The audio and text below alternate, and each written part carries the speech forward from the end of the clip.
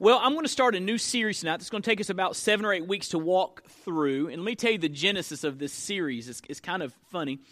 I was writing a message that I was going to do, just kind of a standalone message, because I was kind of debating on what I was going to do next on Wednesday nights. We just finished How Great Is Our God, which was a study on Psalm 145.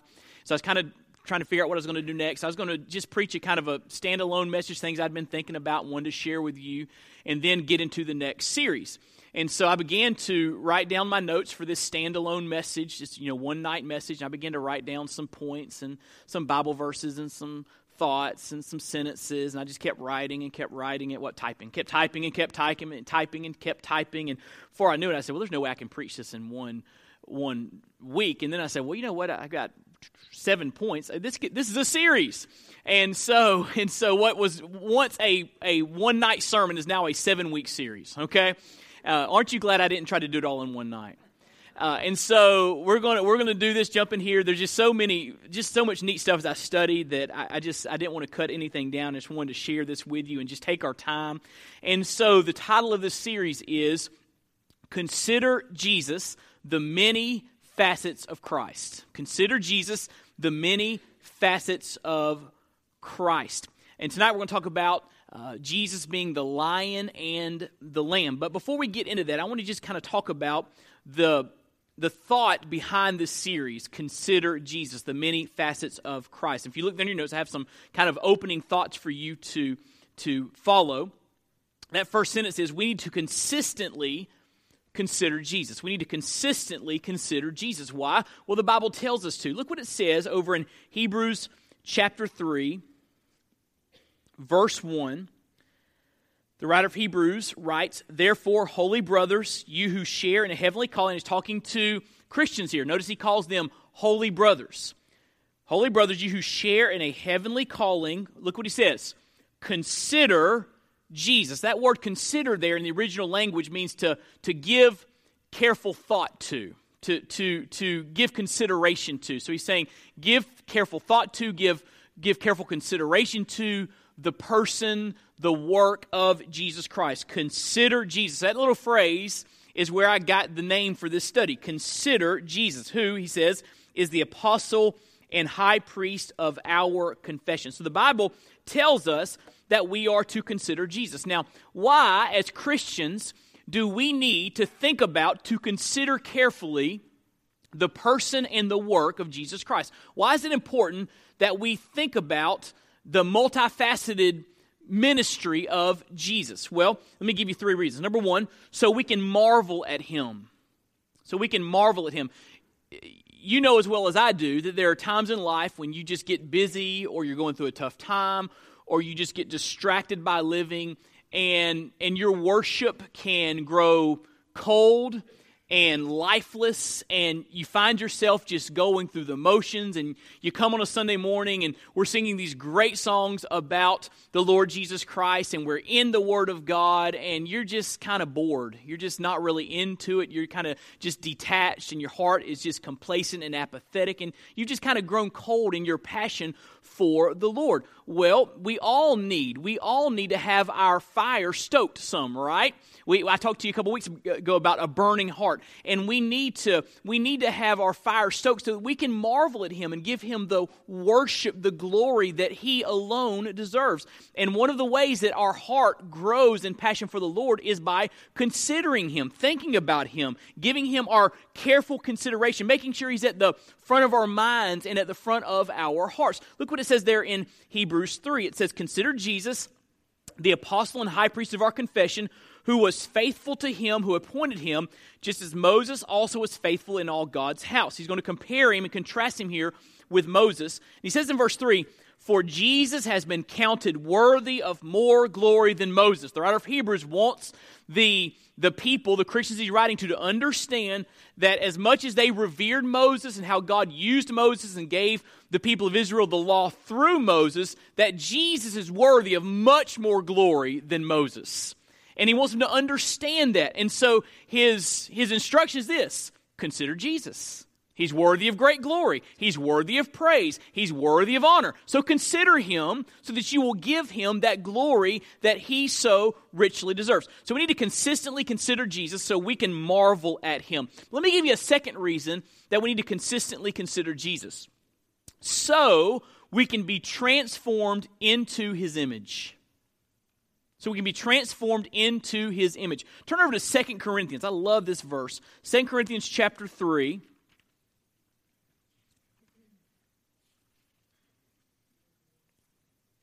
Second Corinthians chapter 3.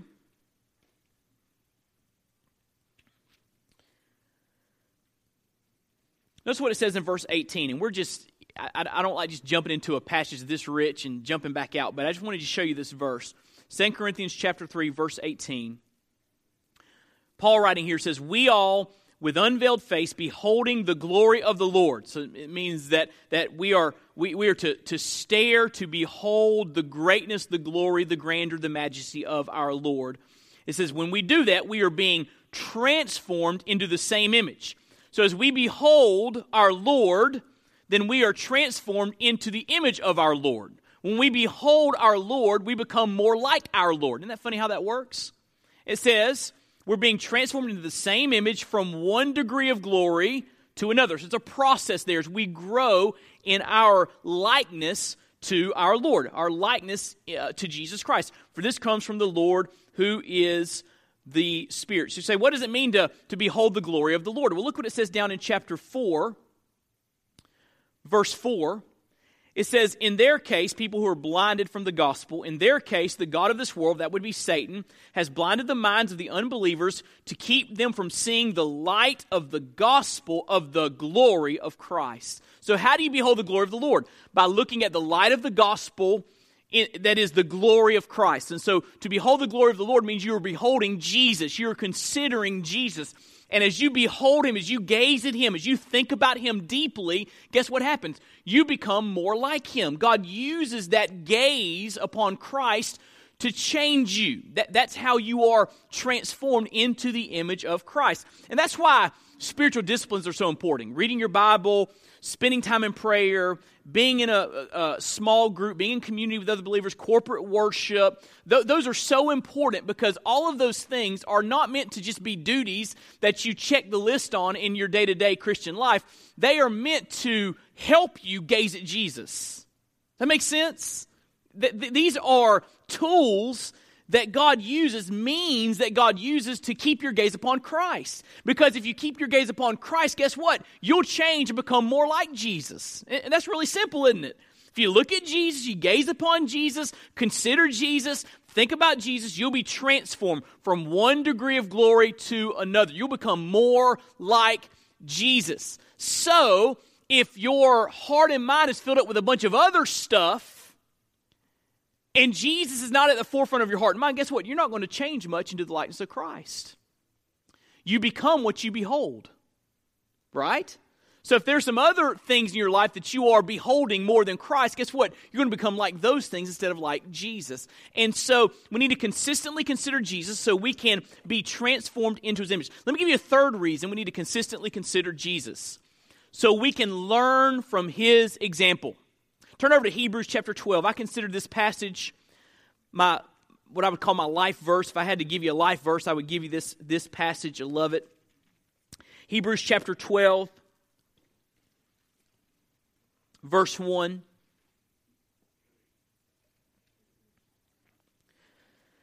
The Bible says, therefore, since we are surrounded by such a great cloud of witnesses, this is a reference to Hebrews 11, the hall of faith, these great believers who lived out their faith in mighty ways. Since we have their example, is what he's saying. We're surrounded by such a great cloud of witnesses. Let us also lay aside every weight. Your translation may say encumbrance. A weight is something that weighs you down from moving forward in your Christian life. It could be anything that becomes a priority, good or bad, a priority that's higher on the list than Jesus. So lay aside every weight and sin which clings so closely, which so easily entangles. Sin keeps you from moving forward in your Christian life, right? So lay aside the wrong priorities, lay aside the sin, and let us run with endurance the race that is before us. So an endurance run, a marathon, is a picture of the Christian life. The Christian life is not a 100-meter dash. It's a consistent run that we are in for the long haul. So he says, let us run with endurance the race that is set before us. And here's how you do it. Look in verse 2. Looking to Jesus. Isn't that interesting? If you're going to run the race and keep moving forward in your Christian life, you've got to look or fix your eyes upon Jesus. And who's he? He's the founder and perfecter of our faith, who for the joy that was set before him endured the cross, despising the shame, seated at the right hand of the throne of God. Now look in verse 3. Consider him. Now this word consider is a different word than the word used in Hebrews 3:1. This word is logizomai. It's where we get the word logic from. And it means to rationally consider. It's a less emotional word. It means to rationally consider Jesus. And look at the context. Look in verse 3. Consider him who endured from sinners such hostility against himself, so that you may not grow weary or faint-hearted. In other words, when you're running the Christian life and it gets hard and you want to give up, you need to give careful thought to Jesus, because he gave us an example to follow. He went through great difficulty, right? Great suffering. But when the going got tough, Jesus didn't give up, did he? He kept obeying the Father, went to the cross to die for you and for me, to complete the work the Father had for him. And so when we feel like giving up, when we feel like it's too difficult to move forward in our Christian lives, and it's very hard and we feel weary, we are to logizomai, we are to consider carefully, logically what Jesus did, and then follow his example. And so when you fix your eyes upon Christ, when you look at Christ, when you are focused on Christ, you are seeing how to live the Christian life. We're going to get to that a little bit later in this study, not tonight, but in a few weeks, about how Jesus showed us how to live by the power of the Spirit, and how to fight temptation and all these other things. And so Jesus is an example for you and for me. But we can't learn from his example if we're not considering him, right? We can't. So we need to consider Christ, to keep our focus upon him. So those are some reasons we need to consistently consider Jesus. So let me just walk you through this 7-part series, what it's going to look like. And it may take us, I don't know how long it's going to take us. It may take us longer than 7 weeks, but we'll see. I may add some stuff as we go. We'll see. But part 1, we're going to talk about tonight, the Lion and the Lamb. Jesus is called the Lion and the Lamb, which seem like contradictory titles, but it's beautiful how those diverse, as Jonathan Edwards says, those diverse excellencies meet in Christ. Second, part 2, we're going to talk about God and man. Jesus is God, Jesus is man, fully God, fully man. We're going to talk about that reality and the implications of that reality. Just good Christology, things we need to talk about. Part 3, we're going to talk about Jesus being gentle and severe. It's really interesting to note how Jesus treats people differently in the New Testament. It's interesting to note how he responds to tax collectors and the outcasts of society versus how he responds to self-righteous Pharisees. Totally different. He's called a friend of sinners, but he's calling these Pharisees vipers, snakes. Totally different response. Gentle, meek, severe. We're going to talk about that, and that'll be good. All right? We're going to talk about part 4, how Jesus was a proclaimer and a mentor. Yes, he preached to masses, but that was not the major focus of his ministry. He invests his life in a small group of men. So there was an aspect where he was proclaiming truth to great crowds, but he would get away from the crowd so he could invest in this small group. We'll talk about that. So he was a proclaimer and a mentor. Part 5, he was powerful and yet dependent. Powerful and dependent. I mean, he's God on earth. He's telling the wind and the waves to die down. He's walking on water. Those are things deity does. He's calling Lazarus from the tomb. That's deity, right? Deity on display. But most of his life, I'm getting ahead of myself, most of his life was lived in the power of the Spirit, to give us an example of how we can live in the power of the Spirit. Acts 10:38 says he was anointed by the Spirit of God to do what he did. And so we're going to talk about him being powerful and dependent, and how that factors into our lives, what we can learn from that. Part 6, we're going to talk about how Jesus was joyful and sorrowful, and what made him joyful and what made him sorrowful. And then part 7, we're going to talk about how he was dead and then he was raised, and just talk about the gospel. That'll be fun. So those are the 7 parts so far, and we're going to just walk our way through that. It's going to be an interesting study. We're just going to dig deep, take our time, not in a hurry. I don't have anywhere to go. Do you have anywhere to go? Okay, good. All right, we're going to take our time. So, let's talk about the lion and the lamb. Turn over to Revelation chapter 5 with me. Revelation chapter 5. By the way, I will take some questions here at the end, so if you have a question as I go, just jot it down in your notes, and we can talk about it when we get to the end tonight. Revelation chapter 5. I'm going to read the entire chapter. It's only 14 verses, but we really need to see the entire chapter to get a feel for what's going on here. Revelation is a series of visions given by the Lord to the Apostle John, who was on the island of Patmos in exile because he was a preacher of Christ. They wanted him to not preach Christ. They put him on this island in exile, in prison. And while he was on the island, God gave him this great vision. Much of it deals with the unfolding end time scenario, what's going to happen in the future. And so in these giving of visions in chapter 5, we see that John is given a glimpse into heavenly worship. And look what it says in Revelation 5, verse 1. Then I saw in the right hand of him who was seated on the throne a scroll written within and on the back, sealed with 7 seals. And I saw a mighty angel proclaiming with a loud voice, "Who is worthy to open the scroll and break its seals?" And no one in heaven or on earth or under the earth was able to open the scroll or look into it. And I began to weep loudly, because no one was found worthy to open the scroll or look into it. And so John knows there's this scroll which gives us some details concerning how the big picture story of redemption is going to finish, how it's all going to play out. And he can't see it because no one can open the scroll. And look what it says in verse 5. And one of the elders said to me, "Weep no more. Behold, the Lion of the tribe of Judah, the Root of David, has conquered." Everyone say conquered. He's conquered so that he can open the scroll and its 7 seals. And between the throne and the 4 living creatures and among the elders, I saw a what?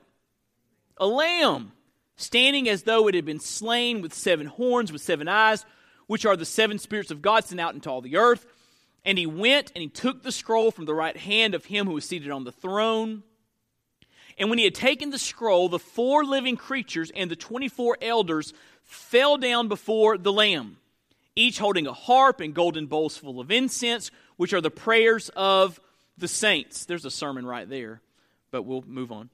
And they sang a new song, saying, "Worthy are you to take the scroll and to open its seals, for you were slain, and by your blood you ransomed people for God from every tribe and language and people and nation, and you have made them a kingdom and priests to our God, and they shall reign on the earth." And I looked, and I heard around the throne and the living creatures and the elders the voice of many angels, numbering myriads of myriads and thousands of thousands, saying with a loud voice, notice their worship's loud, "Worthy is the Lamb who was slain to receive power and wealth and wisdom and might and honor and glory and blessing." And I heard every creature in heaven and on earth and under the earth and in the sea and all that is in them saying, "To him who sits on the throne and to the Lamb be blessing and honor and glory and might forever and ever." And the 4 living creatures said, "Amen." And the elders fell down and worshiped. What an awesome chapter. Is that not an awesome chapter? Wow. I mean, all that's happening here. There's so much happening here. But I want you to focus on the 2 titles given to Jesus in this passage.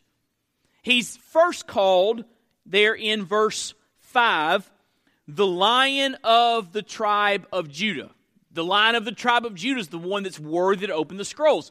So when he looks up to see who the Lion of the tribe of Judah is, he sees a lamb. And so Jesus here is called a lion, and he is called a lamb. What do those 2 titles teach us about the person, the work, the ministry of Jesus Christ? Well, let's just dig in for a moment and take those 2 titles and kind of talk through them, and then we'll make some final kind of application in terms of what we walk away with, and we'll be through. But let's talk about Jesus being the Lion of the tribe of Judah. That's your first blank, by the way. Jesus is the Lion of the tribe of Judah. This speaks of a couple things. First of all, this speaks of his rule, There is no question that this reference, Jesus being the Lion of the tribe of Judah, is a reference to Genesis chapter 49. So hold your place, but turn back to Genesis with me. I'm going to show you where this thought comes from. Genesis 49. Genesis 49, Jacob knows he is about to die, and so he spends some time pronouncing a patriarchal blessing upon his sons. And these blessings kind of serve two purposes. One, they are meant to bless or meant to speak of consequences for sin or past behavior or for different things the sons have been involved in. They're also meant to be prophetic. Some of these blessings prophesy what the descendants of these sons would be all about. And look what it says in Genesis chapter 49, verse 8. Back up to verse 8. He's speaking to Judah here. Judah, one of the sons of Jacob. Judah, your brothers shall praise you. Now that's an interesting thing to say to a brother, isn't it? I could just imagine sitting down my 4 kids and saying to my second, hey, Caleb, your brothers and sisters they're going to praise you. You're going to be the preeminent one among all the kids. And I can imagine how that'd make him feel, and I can imagine how it make everyone the other siblings feel, right? But he says, Judah, your brothers shall praise you. Your hand shall be on the neck of your enemies. That speaks of power, of victory. Your father's son shall bow down before you. Judah, he's going to describe him here, is a lion's cub. Isn't that interesting? He calls Judah here a lion's cub. Interesting description of his son and his son's descendants. From the prey, my son, you have gone up. He stooped down, he crouched as a lion, and as a lioness, who dares rouse him? So you better not rouse Judah, because it's like rousing a lion. The consequences will be quick and severe because he is so powerful. And look what it says in verse 10. The scepter, the rule, the scepter is an implement of royalty. The scepter shall not depart from Judah, nor the ruler's staff from between his feet until tribute comes to him. To him shall be the obedience of the peoples, all the peoples. And so here's what he's saying. He's saying the descendants of Judah will function in the capacity of royalty. They will be ruling. And there's going to come a time when all the people groups on the face of the earth will be recognizing the rule of someone who's a descendant of Judah. That makes sense? Now, how in the world is this prophecy fulfilled? Well, guess what? Jesus is a descendant of the tribe of Judah. Isn't that interesting? If you trace back his lineage, he goes back to Judah. And because Jesus Christ died on the cross and rose from the dead and will reign forever and ever, his reign will be unbreakable, and all the nations one day will bow their knee and their tongues will confess that Jesus Christ is Lord. Jesus is the fulfillment of this prophecy. Jesus is the reason that someone from Judah will always rule and reign. He is the fulfillment of that prophecy. So it speaks of his rule. And did you notice back in Revelation, not only did it call him the Lion of the tribe of Judah, but in that same verse it said he's the root of David, which also connects him with royalty. Because from the tribe of Judah came King David. And God told King David, hey, from your descendants, there's always going to be someone on the throne. Someone's going to reign eternally from your descendants. Again, fulfilled in Jesus Christ. So you can say it like this, if you look there in your notes. Jesus is the promised ruler from the tribe of Judah and the lineage of David. Jacob told Judah, you're going to have someone reigning. One of your descendants will be in charge. Hey, David, one of your descendants will be in charge. And Jesus is the fulfillment of both of those prophecies, because Jesus, guess what, is in charge. He's ruling and reigning over the universe. He's the King of kings and Lord of lords, even if people don't recognize that. The Bible says in Philippians 2, one day everyone will recognize he's in charge. The peoples, all the peoples of the earth will recognize he's in charge. So when the Bible in Revelation 5 calls him the Lion of the tribe of Judah, the root of David, it's saying that Jesus Christ is that promised ruler. Promised in the Old Testament, fulfilled in the person, the work, the current reign of Christ. So this phrase speaks of his rule. Jesus Christ is in charge. When you read, he's the Lion of the tribe of Judah, you ought to think that. He's the king, he's in charge. Secondly, this speaks of his conquering power. Did you notice back in Revelation 5 what it said about him conquering? I had you say the word conquer to kind of highlight it, but look back with me in Revelation 5. It says in verse 5, "Weep no more, behold, the Lion of the tribe of Judah, the root of David, has conquered, so that he can open the scroll and its 7 seals." In other words, he's proved his greatness, he's proved his power, he's proved that he's in charge because he's conquered enemies. Now here's the question. What enemies has Jesus conquered? Well, if you look there in your notes, first of all, Jesus has conquered sin. Jesus has conquered sin, which is big because sin is all of our problem, right? You go all the way back to the Garden of Eden. Adam and Eve rebelled against God. Sin entered the world. The world, since that time, has been under a curse, and sin has messed up everything. It's messed up you. It's messed up me. It's messed up the created order. We're all messed up because we have sin natures, and because of those sin natures, we do things God tells us not to do, and because of our sin natures, we don't do things God's told us to do, right? All have sinned and fallen short of the glory of God. I don't have to convince you of that, right? It's like the old statement, you hear me say it all the time, who in this room would not hang their head in shame if we got to play a video of your life up on the big screen here? And everybody got to watch every moment of your life? Who in this room would not hang their head in shame? I would. I don't want you seeing my business, all right, from back in the day, all right? I don't want you seeing that. And so we need to understand that we're all sinners. Sin is a big problem, and it's so significant that Jesus has conquered that problem. He's dealt with it. Look over in Hebrews with me. Hebrews 9. I know I have you turning to different passages a lot tonight, but there's some good stuff here. Hebrews 9, verse 26.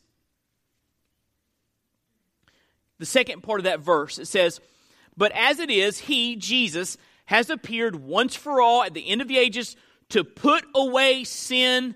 How? By the sacrifice of himself. That speaks of the cross, right? So Jesus' death on the cross conquered sin. He paid the penalty. So if we embrace him as our Lord and Savior, he can say, I paid the penalty for you. Based upon that, you're forgiven. And if we can be forgiven of our sin, sin no longer has any power, does it? It can be washed away by the blood of Christ. And so Jesus Christ came from heaven to earth, went to the cross to conquer sin. Your biggest problem, my biggest problem, has been conquered by Jesus, right? You remember the game growing up, King of the Hill or King of the Mountain or whatnot, and it's usually a bunch of boys up on a big pile of dirt or something, and the toughest, meanest guy throws everybody else off, and he's king of the mountain. Well, listen to me. We were born with sin being king of the mountain. Sin was having its way in our lives. Sin separated us from God. Sin infected every part of who we are and began to destroy us from the inside out. That's what sin does, right? But Jesus came to be the new king of the mountain. And when he died on the cross, sin had to get off the mountain. Amen? He defeated it. He conquered sin. So Jesus took care of our greatest problem. He conquered. He's the Lion of the tribe of Judah. That's what he does. That's what the King of Kings does. He conquers things. He conquered sin. Secondly, he's conquered death. He's conquered death. Oh, there's so many places we could look. Look at 1 Corinthians 15 with me, verse 20.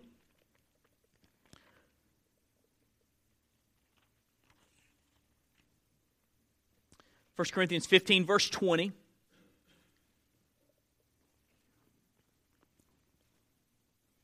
Paul, writing here under the inspiration of the Holy Spirit, says, "But in fact, Christ has been raised from the dead." Now, listen, I don't like to cue for amens. I don't like to cue you up, or I don't like to do that. I just think I want you to amen of your own volition. But if you're ever going to amen, when you read a verse like that, you ought to amen. Okay, here it is. So I'm going to give you another shot at it. Okay. But in fact, Christ has been raised from the dead. That's great news, right? Because if he were still dead, if he were still in his grave, then he'd be a false prophet. He would be unable to save, give us, eternal life, victory over sin. I mean, he'd be dead, but he rose from the grave. He's been raised from the dead. The first fruits of those who have fallen asleep. For as by man came death, by man has come also the resurrection of the dead. For as in Adam all die, so also in Christ shall all be made alive, but each in his own order. Christ the first fruits, then it is coming those who belong to Christ. Then comes the end, when he delivers the kingdom to God the Father, and after destroying every rule and every authority and every power, he's a conqueror, right? He's king. He's destroying all these enemies. For he must reign until he has put all his enemies under his feet. He's a conquering king. The last enemy to be destroyed is what? Death. The last enemy. And so there's going to come a time, because Jesus defeated death, that he brings us all into eternity in that wonderful place called heaven. And there'll be no more death. No more mourning. No more crying. No more pain. No more disease. It'll be an afterthought, because Jesus Christ conquered death when he rose from the grave. And so he has conquered sin. He has conquered... Well, before I move on, turn to verse 54 of that same chapter. This is too good not to read. 1 Corinthians 15, verse 54. When the perishable puts on the imperishable, in other words, when we're raised, because Jesus was raised, we are raised on the last days. We're given brand new bodies that we'll live an eternity in. When the perishable puts on the imperishable, in other words, my old body, when I die, I'll go into the ground and it'll decay. But when Jesus Christ comes back, he'll raise my body, and it'll be a brand new, glorified, imperishable body. So my perishable body becomes an imperishable body. He says, for this perishable body must put on the imperishable, this mortal body must put on immortality. When the perishable puts on the imperishable, and the mortal puts on immortality, then shall come to pass the saying that is written, death is swallowed up. I like that. Swallowed up in victory. O death, where is your victory? O death, where is your sting? The sting of death is sin. The power of sin is the law. But thanks be to God who gives us the victory through our Lord Jesus Christ. Jesus Christ has defeated, conquered death. Let me give you one more thing that Jesus has, or one more person Jesus has conquered. He's conquered sin, death, but he's also conquered Satan. He's also conquered Satan. Colossians 2, verse 15. Let me show you this. Colossians 2, verse 15. Are you guys seeing why I had to break this up into different messages? So, can you imagine if this was just point one and it would have taken too long? So look, Colossians 2, look in verse 15. Speaking of him taking all of our sins and nailing him to his cross, dying for those sins, certificate of debt. I've preached on that. But look what it says in verse 15. He, dying on the cross, he disarmed the rulers and authorities, put them to open shame by triumphing over them in him. In other words, when Jesus Christ died on the cross, defeated sin, rose from the dead, defeated death, he put the enemy, Satan and his demons, into open shame in the heavenly realms, the supernatural realm, which is real, right? In the supernatural realm, which we can't see, it's invisible right now. When all this transpired and Jesus came to finish the work of redemption, Satan was a defeated foe. And all of the supernatural realm saw his defeat as Jesus ruled and reigned over him. And so, Jesus has conquered Satan. Now here's what's interesting. Over in 1 Peter chapter 5, it's telling us to be on guard because it says, Satan is a roaring lion seeking those whom he can devour. Right? He's always trying to pounce and trying to destroy our lives. I read a story last year sometime. It was really a chilling story. They had put a GPS collar tracker on a mountain lion in California, and one day they decided to look up this mountain lion and see where it was in the area, and they began to watch his activities from the day before. This mountain lion had spent the day in a neighborhood, in the suburbs, just walking around. You can imagine kids and playing outside and small pets and all of this, and this mountain lion is just walking around this neighborhood. And then at some point, he went to the local Target. And they went to the Target to find out where he was, and he was under a bush right outside the door of Target. And listen to this. He sat under that bush for 9 hours, watching people walk by into Target. And I thought, if that's not a picture of Satan, I don't know what is. He's a roaring lion just waiting for the opportune moment to pounce, to destroy. That's who he is. He's a roaring lion seeking those whom he can devour. But guess what? Our Savior's called the Lion of the tribe of Judah. Our lion, our Savior, is greater than that lion. Amen? He has conquered Satan. Greater is he that is in me than he that is in the world. So the next time the roaring lion comes after you to devour you, just remind him that you serve the Lion of the tribe of Judah. And resist him, and he will flee because he has to. Can I get an amen? I cued you again. I'm sorry. I can't help it. You got to do that sometimes. So, Jesus is the Lion of the tribe of Judah. That's all that this phrase speaks of, his rule and his conquering power. Because Jesus Christ rules and reigns, because he's conquered all these enemies, he's the one that is worthy to open up the scrolls and to show a watching heaven how the end times are going to unfold. Awesome passage. Now, the one on the throne, the Lord says, the Lion of the tribe of Judah can open these scrolls, back in Revelation 5. And so John looks up. I want to see that lion. And he looks up and he sees a lamb. A lamb. And there's worship around the throne about the lamb. And they're speaking of him as the lamb. So what does it mean when Jesus, back in Revelation 5, is called the Lamb of God? It speaks of at least three things. Let me give you these three things, and we're going to close down here. First of all, this speaks of his surrender. This speaks of his surrender.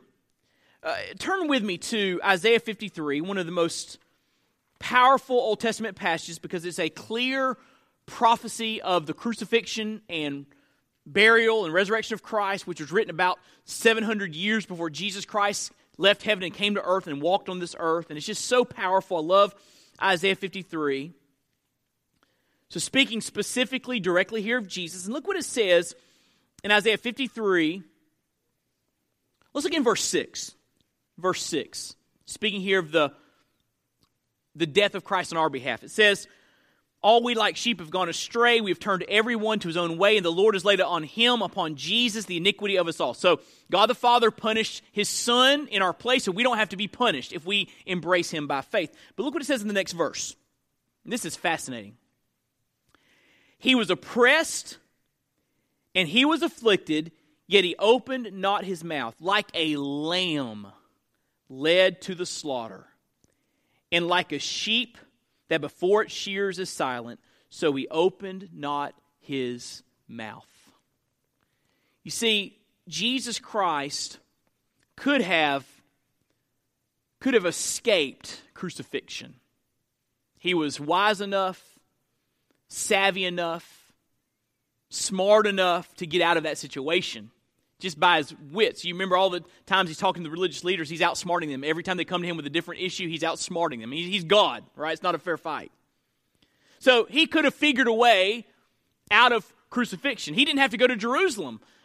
That time period, he comes in, triumphal entry, he didn't have to go to Jerusalem, but he went like, Luke 9 says, with his face set like flint. He was choosing to go to Jerusalem. And do you remember when he was arrested in the Garden of Gethsemane? They come to arrest him, and Peter pulls out a sword to defend Jesus, and he cuts off the high priest's servant's ear. Remember that story? And Jesus, what does he do? What's he do next? The guy's screaming, right? His ear just got cut off. What's Jesus do? He heals him immediately. And then what's he tell Peter to do? Peter, put away your sword. And what he says next is fascinating. He says, don't you understand? I could call 12 legions of angels. That's 72,000, by the way, if you're doing the math. I could call 12 legions of angels to come and rescue me. I don't need your sword. I'm not going to the cross because they're making me go to the cross. I'm going to the cross because I'm choosing to go to the cross. Which, by the way, that's pretty amazing love, is it not? Over in John 10, it makes it even more clear. He says, no one takes my life from me. He says, I lay it down of my own initiative. Isn't that interesting? Of his own volition, Jesus chose to go to the cross. And so when it came time for him to be arrested and, betrayed and mocked and maligned, and the crown of thorns and the scourging and carrying his cross and nailed to the cross and hanging there from 9 in the morning to 3 in the afternoon. When it came time for all of that to happen, Jesus, who could have escaped it all, like a lamb, kept silent, in obedience to his Father, compelled by his love for you and for me, he embraced the cross. Amazing, like a lamb. Didn't say a word. A lamb would just go. A lamb doesn't know what's happening. Would just go and just be slaughtered without any kind of putting up a fight. They would just go be slaughtered. And Jesus didn't put up a fight. He went of his own volition to the cross. And so when it calls him the Lamb, you've got to think of Isaiah 53:7. He was silent before his killers. This speaks of his surrender. He laid down his life of his own initiative. But also, this speaks of his sacrifice. His sacrifice. Look what it says back in Revelation chapter 5, verse 6. Revelation 5, verse 6. The Bible says, "And between the throne and the 4 living creatures and among the elders, I saw a lamb standing as though it had been slain." Isn't that interesting? Standing as though it had been slain. So I don't know exactly what this vision looks like that John is seeing, but he knows it's a lamb. There's some other interesting aspects we'll get to in a moment. But he knows it's a lamb, and he sees enough to know that this lamb had experienced death. It had been slain. It's standing now, which speaks of resurrection, by the way. He didn't stay dead, amen? He's standing now, but he did die. This lamb had been slain. Why did the lamb have to die? This speaks of his sacrifice. Jesus Christ came to this earth and went to the cross to die for our sins. It's interesting that over in 1 Corinthians 5:7 that Jesus is called our Passover lamb. When John the Baptist saw Jesus Christ walking up, he said, "Behold the Lamb of God that takes away the sin of the world." And that all goes back to the picture of the book of Exodus of the Passover lamb. Remember that story? The Lord was going to deliver Israel from Egyptian bondage and slavery. And on the final plague, he was going to kill the firstborn throughout the land. And it was going to be devastating judgment against Pharaoh and the people of Egypt. But he gave the Hebrew people a way not to experience this devastating judgment, this death penalty. He said, listen, take a lamb, slaughter the lamb, this Passover lamb, and take the blood and put it on your doorpost. And when the death angel comes through to kill the firstborn, if he sees the blood of the lamb, he will pass over your house and you won't have anyone die in your house. You will be saved. And so Jesus Christ is called our Passover lamb. If we know him as our Lord and Savior, if we've embraced him and called on his name to save us, he's our Savior. His blood has been applied to our spiritual account. So on Judgment Day, when God looks at us, you know what he sees? The blood of his Son over our lives. And instead of judgment, instead of the lake of fire, instead of eternity in hell, he passes over us in judgment and we experience eternity in heaven. Isn't that awesome? He is our Passover lamb. So when it says, I see this lamb and it's apparent he was slain, he's speaking of the cross. Jesus died on the cross as our Passover lamb so that when we are under his blood, judgment passes over us and we experience eternal life. But also, this speaks of his glory. Speaks of his glory. Look how he's continued, the continued description in Revelation 5. It says, I saw a lamb standing as though it had been slain with 7 horns and with 7 eyes. The 7 horns probably speak of his power, his might. The 7 eyes speak of his wisdom. The 7 spirits of God sent out into all the earth probably speak of the ministry of the Holy Spirit. There's there's different views on that, but 7 spirits of God sent out into all the earth, and he went and took the scroll from the right hand of him who was seated on the throne. When he had taken the scroll, the 4 living creatures, the 24 elders, watch this, fell down before the Lamb. So this Lamb that John sees, who had been slain but is now standing, is so awesome, so majestic, that the worshipers in heaven fall down before him. This picture of him being the lamb, slain, now standing, speaks of his glory.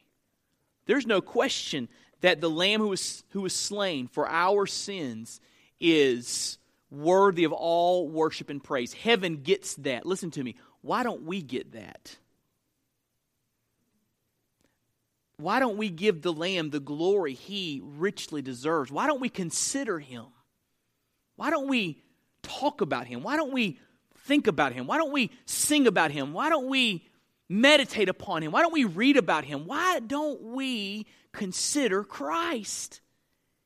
The Lamb, slain, now standing, horns of strength, eyes of wisdom, working in the world, heaven falling down. Why do we live our lives with such little thought of Christ?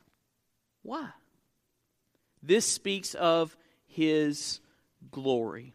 And so Jesus is the Lion of the tribe of Judah, and Jesus is the Lamb of God. Now, let me just sum it up with one sentence. All of this with one sentence. I could have saved us a lot of time, right?